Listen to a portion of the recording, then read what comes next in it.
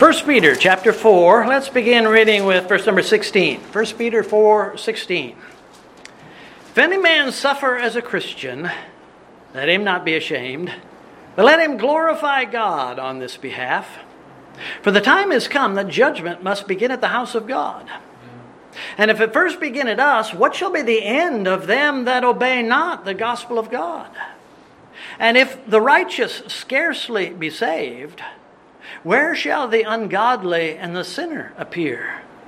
Wherefore let them that suffer according to the will of God commit the keeping of their souls to Him in well-doing, as unto a faithful Creator. We ask Heavenly Father your direction, your guidance, as we not only consider this verse or these verses, but the application which might be drawn from them. We pray that your Spirit would work among us, touching each and every heart here. You know what our needs are. We pray, Father, that you would supply them, even to the salvation of souls in some cases. Bless, we pray, in Jesus' name, amen. You may be seated. You and your friend have just entered the newest Italian restaurant in town. It looks like you have stepped back into 19th century Italy. The menus are well designed. They have fancy lettering. There are a few illustrations here and there, but not like the Chinese place or the Mexican place where they have pictures of the food. These are illustrations of Italy. You're not an expert in the cuisine, so the names are not particularly familiar to you. After a few minutes, you'll make your choice of penne au gratin, $25 a plate. The waiter goes off and he brings you a big bowl of salad drenched in Italian dressing and a bowl of hot bread. The Alfredo sauce goes with the bread just perfectly, and you're chomping away, almost full. You probably couldn't eat too much more. And then along he comes with your penne au gratin. Sets it down in front of you. You take one look at it and realize you have been duped. This is nothing more than mac and cheese, except the noodles aren't curled, they're straight. And there's nothing gourmet about it. You're furious with the restaurant. You're furious with yourself for not knowing what it was that you ordered. You're not going back to that restaurant again because there are plenty of other places you can go to eat when you do go out to eat. Your decision makes sense in this case. It is sad to say, but we see the same thing in churches. Churches that we visit. How many times have you experienced that in the house of God? You come to the church to hear an exposition of the word of the Lord, only to find that the text has been taken out of the context. The title of the message suggested that the subject would be something from the Bible, but it was nothing but a feel-good philosophy class for some reason or other. It makes you wonder, how often has the message been completely off point and you didn't realize it until later? You came to taste of the bread of life, but you were fed macaroni and cheese straight from the box. I don't know how many times I have heard verses 17 and 18 taught, but not taught as the way Peter is speaking to us. Peter is not telling us to examine ourselves before the observance of the Lord's Supper or before we do some sort of service for God.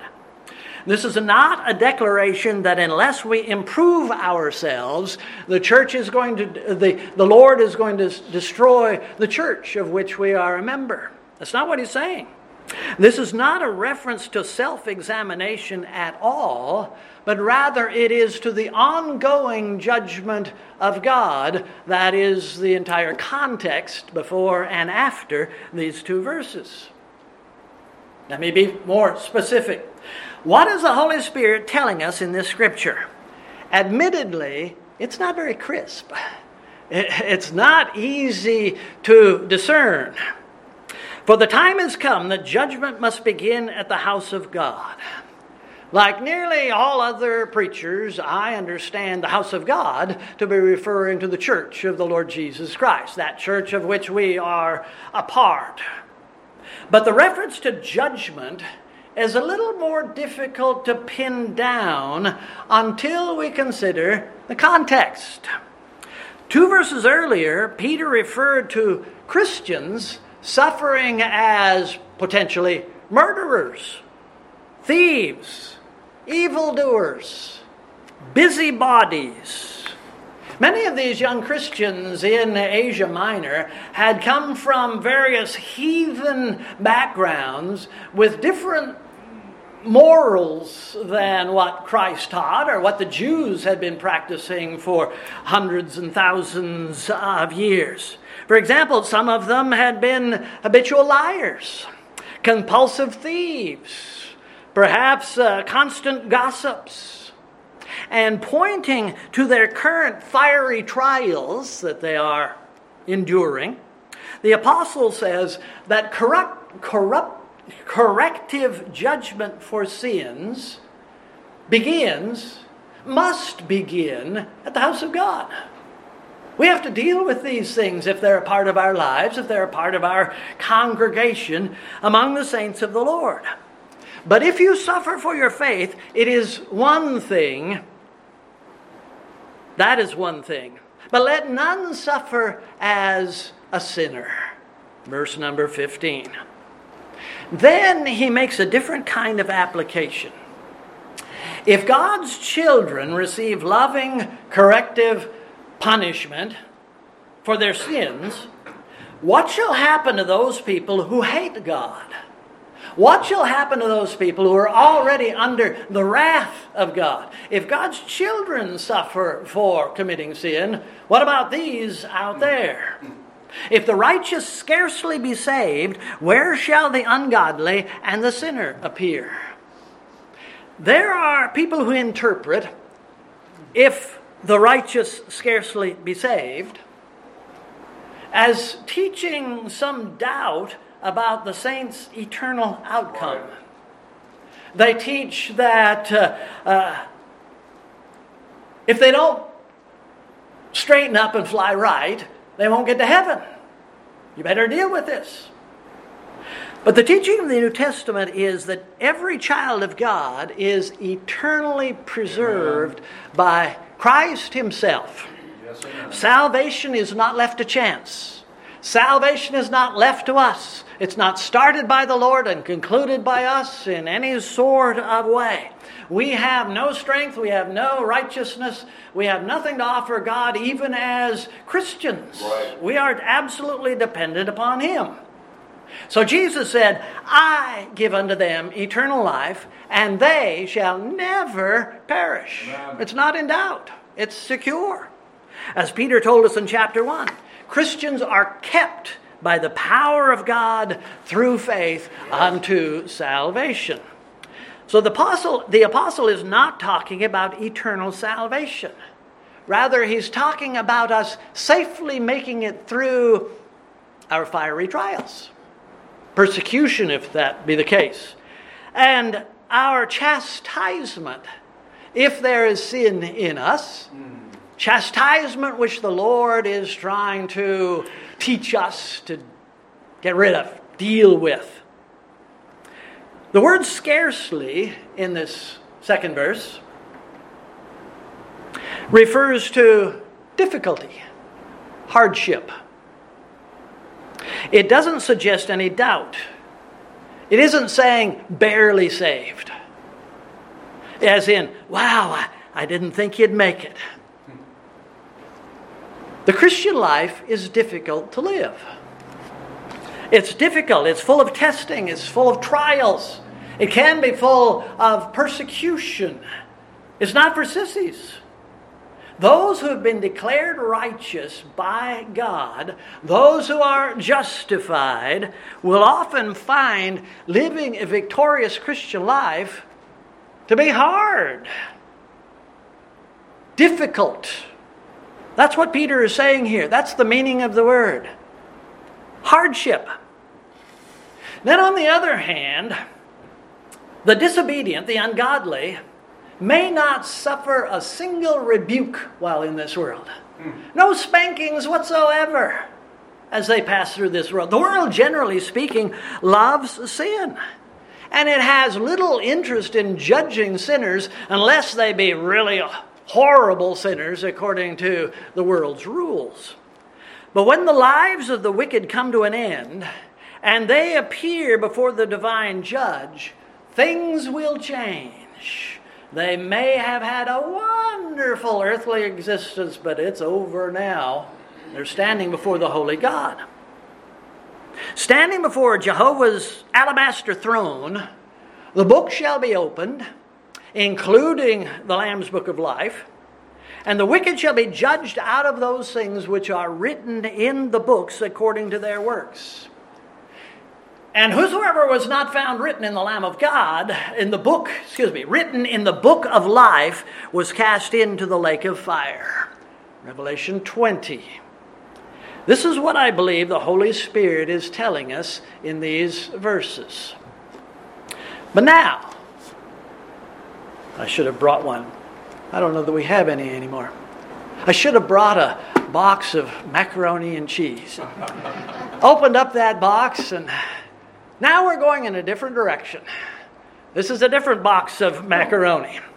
The words "scarcely be saved" open the door to another kind of message, not the one that Peter was saying, and I admit that. Making no apology for it. This is not Peter's message. This is my message using a couple of the words that Peter gives to us here. Without apology, it's difficult for God to save people. The righteous have been saved with great difficulty. They have scarcely been saved. There's not a person on earth who is not a sinner in the sight of the holy God. It is impossible for any human being to become sufficiently good or righteous to go to heaven. The Bible makes that declaration over and over and over again, which we saw in our Sunday school lesson this morning. For all have sinned and come short of the glory of God. There is none righteous, no, not one. They are all gone out of the way. They are together become unprofitable. There is none, not one that doeth good. No, not one. Romans 3. Moreover, by the deeds of the law, by the works that those sinners might produce in their lives, by the deeds of the law there shall no flesh be made righteous, justified in God's sight. There's nothing we can do to be right with God. Nothing. There's no ointment or pill that can cure our sin disease, because our problem is deeper than the flesh. Our sinful actions are just symptoms of the real problem. We are sinners by nature. No psychiatrist, no therapist who can reform or transform or conform anyone sufficiently to please God. Furthermore, if we were able, if it was possible, which it is not, if we could live a perfectly righteous life from this day until we leave this world, it could not undo what we have committed in our sins against God. Nevertheless, deal with the nature of sinner that we are. In the addition to our inability to cleanse ourselves, there is no person or earthly organization which can wash away our sins. There are no priests in this world who are righteous in themselves. They can't save themselves, let alone anyone else. There are no churches. There are no Christian denominations. There are no non-Christian religions in this world that can cleanse us from our sins. Baptism may imperfectly cleanse the body, but it can't touch the heart. Eating the flesh of the Son of God in some physical way cannot satisfy the eternal need that we have. we need divine help, because nothing human or earthly can meet our spiritual needs. The point is, we have sinned against God, and therefore we need God's forgiveness. Let's say that I was angry with you, and I went to a third party and I lied in some way about you to that other person. And then I realized what a horrible thing that I had done. And I want to make it right.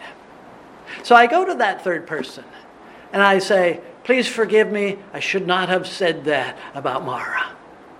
Or whoever. Please forgive me. And I try to make it right. There's really no point in the third person forgiving me, because my sin was against Mara. I need her forgiveness, your forgiveness. I hope you can see the illustration. Far more important would be your forgiveness, because my sin was against you. Now we have a biblical example of this in King David. David stole a man's wife, he slept with her, and then he caused the death of her husband. When the fruit of his sin, a baby boy, was born, that child became ill and died. It appears that for 9, 10, 12 months, David wasn't too upset, wasn't too concerned about the sin that he had committed. But after the death of the child, or during the process, Nathan, the prophet of God, came to David and showed him the depth of his sin. And shortly thereafter, with a broken heart, repentant David began to plead with God for his mercy. Blot out my transgressions. Wash me thoroughly from mine iniquity. Cleanse me, Lord, from my sin. Against thee, thee only, have I sinned and done this evil in thy sight. Wait a minute, David. You sinned against Bathsheba. You sinned against her husband, Uriah. Actually, while David committed crimes against Uriah's family, his sin was against God, who said, thou shalt not commit adultery. He was theologically correct in saying, against thee, God, have I sinned, and done this evil in thy sight. Since ultimately all our sins are against God, only God can forgive our sins. And to extend that illustration just a little bit, how could Uriah forgive David for getting him killed? He's dead and gone. Since ultimately our sins are against God, only God can forgive our sins. And that's why David begged the Lord to have mercy upon me, O God, according to thy love and kindness, according to the multitude of thy tender mercies. Please, Lord, blot out my transgressions against you. While only God can forgive sin, there is a huge obstacle in God doing that. The Lord Jehovah is infinitely holy. He is not simply righteous in the things that he does. He does not lie. He does not sin. Even more importantly, God is holy at his core, if I can put it that way. He's completely, infinitely holy, righteous in every cell of his body. Please forgive me. In every part, he is holy. Just as you and I are sinners by nature, at our heart's core, God is holy at his heart's core. Poor terminology, but I hope I'm conveying what I'm trying to. It is a part of his being. Holiness is something which he cannot deny. He cannot ignore. He cannot transgress. It is something that he cannot dismiss in order to forgive a wretched sinner. He has to deal with that. So how is it that anyone could be forgiven? Paul deals with that divine dilemma in Romans chapter 3. Please turn to chapter 3. Romans chapter 3.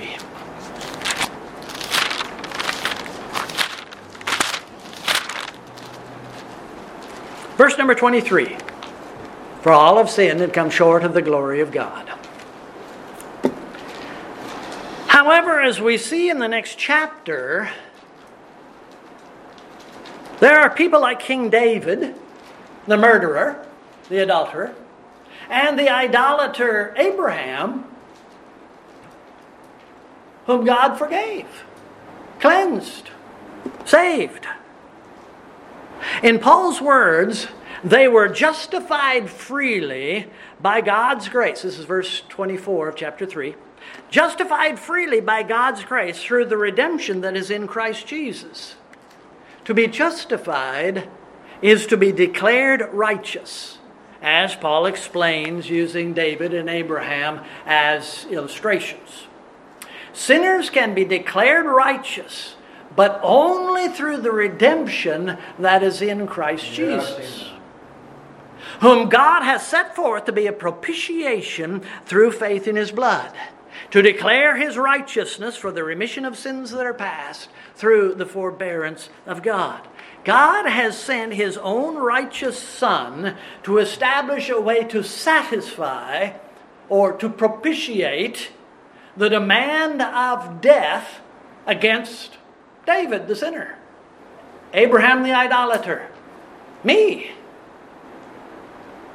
God has determined to use Christ's righteousness and His sacrifice to meet the sins of people like David and you and me. And in this, God can maintain His perfect, holy righteousness while still forgiving the sinner. It does not mar His righteousness to save anyone because the price has been paid. Right. In Christ Jesus. To declare, I say at this time, His righteousness, that He might be just, as well as the justifier of them which believe in Jesus. Again, here's the eternal problem. How can the just and holy God declare a sinner to be righteous while still maintaining His own perfect righteousness? The answer is in the death of His only begotten Son, someone as holy as God the Father. When the blood of God's chosen sacrifice, Jesus Christ, is imputed to the sinner, exchanged for his sins, God maintains His holiness and still can forgive that sinner. Only through Christ can sinners like you and me be delivered from the penalty of our sins. Herein, Peter's words are true when we apply it to salvation, which was not Peter's intention. Sinners are saved scarcely, difficultly. But if the righteous are scarcely saved, what about the ungodly, the unbelieving sinner? The answer is, as we said earlier this morning, there is no hope for them. There can be no other way of deliverance except through the sacrifice of the Lord Jesus. And again, I point out that there hasn't been a person born since Adam who was not an ungodly sinner. There's no hope for any of us outside the grace which is found in Christ Jesus, the Son of God, who gave His life on the cross. Now, Peter uses several words to describe the hopeless sinner. First, he says they are ungodly. This English word is most often used to suggest how awful some evil deed is. We see that in the book of Jude. It's almost, well, I'll just read it. Behold, the Lord cometh with 10,000 of His saints, to execute judgment upon all, to convince all that are ungodly among them of all their ungodly deeds which they have ungodly committed, and of their hard speeches which ungodly sinners have spoken against him. Here in Peter, the apostle doesn't describe the nature of our sinful acts. He says there's a certain group of people which are, by nature, ungodly. Here the word is not an adjective. Here the word is an adjective, not an adverb. Describing not what we do, but who we are. And this is that case, and which simply means that they are without God and any of the blessings and the character of God. They are ungodly. They are without God. And that explains why those people are called sinners. To be a sinner is to miss the mark, to come short of God's standard of righteousness. We are like a one-armed, blind archer shooting at God's target. It is impossible for us to hit the Lord's bullseye. We're sinners. We are gone out of the way. We are together become unprofitable. There's none that doeth good. No, not one. Peter says something else in verse 17. They have not obeyed the gospel of God. How can someone disobey good news? There's no command in the gospel, essentially. How can they disobey the good news of Christ's death, burial, and resurrection? They disobey by not believing it, by not heeding it, by not listening to it. To hear the evangelist exhorting people, believe on the Lord Jesus Christ and thou shalt be saved, and not to believe on Christ is to be disobedient to the gospel. And even when there's no evangelist, simply to live and die without faith in Christ is disobedience to the gospel. And where shall the ungodly and the sinner then appear? What shall be the end of them that obey not the gospel of God? Please turn to Revelation 20.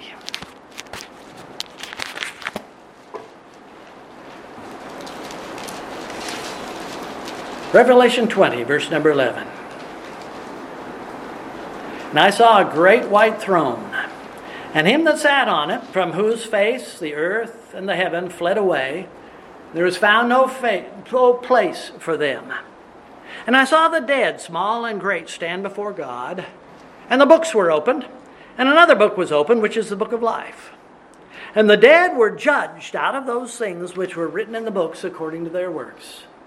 And the sea gave up the dead which were in it, and death and hell delivered up the dead which were in them, and they were judged, every man according to their works.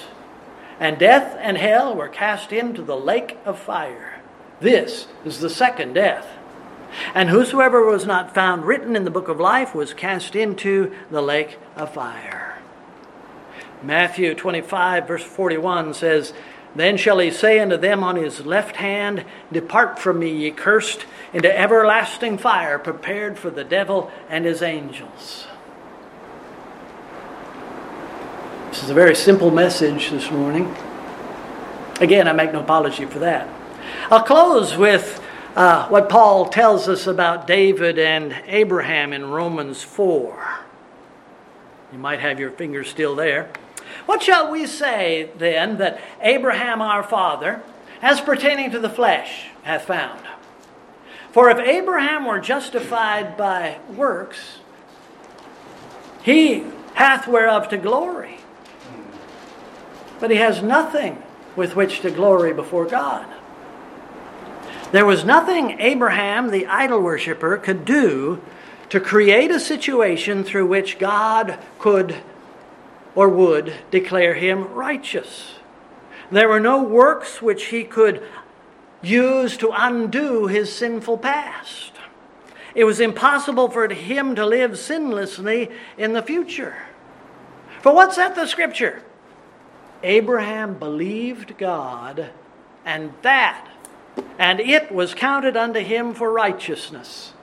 God applied His grace and righteousness to Abraham, that sinner who believed Him, who trusted Him.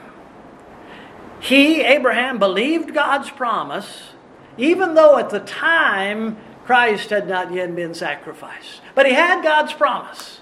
That was good enough for Abraham. It was good enough for David. Now to him that worketh is a reward not reckoned of grace, but of debt. But to him that worketh not, like Abraham, like David, but believeth on him that justifieth the ungodly, his faith is counted for righteousness. Even as David also describeth the blessedness of the man unto whom God imputeth righteousness without works. It was so difficult for God to forgive David and Abraham that it took the death and blood of God's own Son to make it happen. Couldn't come any other way. There's no other way to be saved from our sins but through the blood of the Savior. Yes, amen. You and I may appreciate what Jesus did on the cross. We may shed a tear every now and then as we think about what He suffered, but our understanding of that sacrifice is in no way comparable to the pain that God endured to redeem us. Scarcely saved is any righteous person. And in the light of that, those of you who are outside of Christ, outside of that sacrifice that the Lord has made, I appeal to you to turn around and come back to the Lord. Come to the Lord through faith, the same way that David and Abraham did. Repent of the fact that you are a sinner. Repent of the fact that you have hated God and not served God for so many years. Turn to the Lord. Acknowledge that you are undeserving of the least of His blessings and